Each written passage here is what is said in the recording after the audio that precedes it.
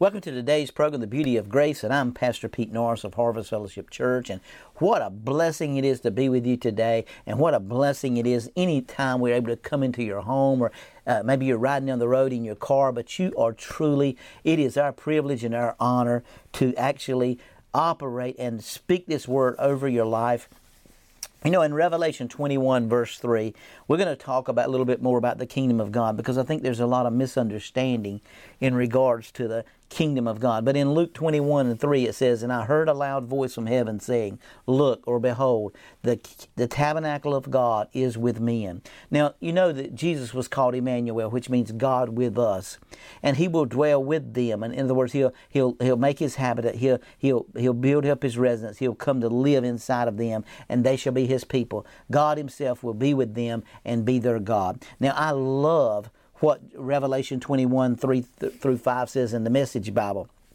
"I heard a loud thunder from the throne. Look, look, God has moved into the neighborhood, making His home with men and women. They're His people. He's their God. He'll wipe away every tear from their eyes. Death is gone for good. Tears gone, crying gone, pain gone, all the first order of things gone. The enthroned continue. Look, I am making everything new." Write it all down. Each word dependable and accurate. So we see here that the Bible says, I love this in the Message, God has moved into the neighborhood. What is He saying to us, guys? He's going to live. He's going to tabernacle in us. He's going to live and make His residence in us. And you know, so many times we've heard so many things said. We've heard so many things. We've done so many things. We've said so many things.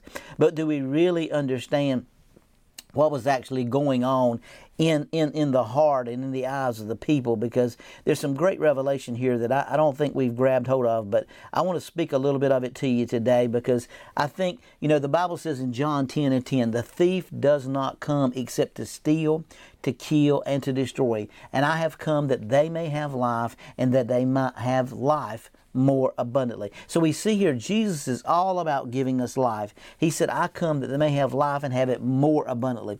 The Amplified says, "I come that they may have life overflowing until it's running over." So He wants to give us more life, and more life. But everybody's taken this, the thief does not come except to kill, steal, and destroy. And everybody talks about the thief is the devil. But that's absolutely not true.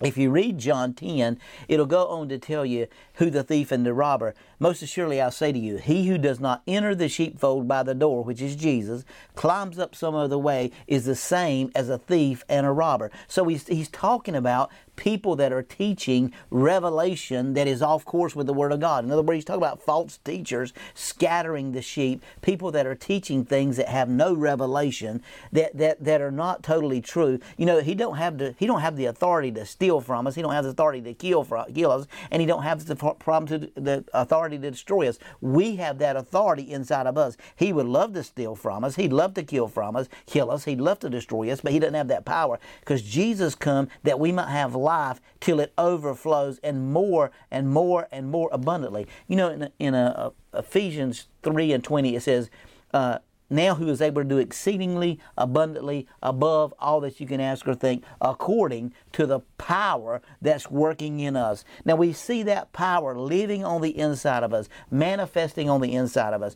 bringing us to a place of real authority and power. Now when we understand that He's tabernacled inside of us, we understand what the kingdom's all about, because the kingdom is Him. And He said there's some of you that are going to not die before you see the kingdom come. So the kingdom's got to be here now, because all of the people that He talked about in the four Gospels are dead now, guys, except Jesus, and He resurrected. So we got to understand. But it's like everything else. We have so many people that are teaching so many things that are just not true. It's like Matthew 7, 13 through 14.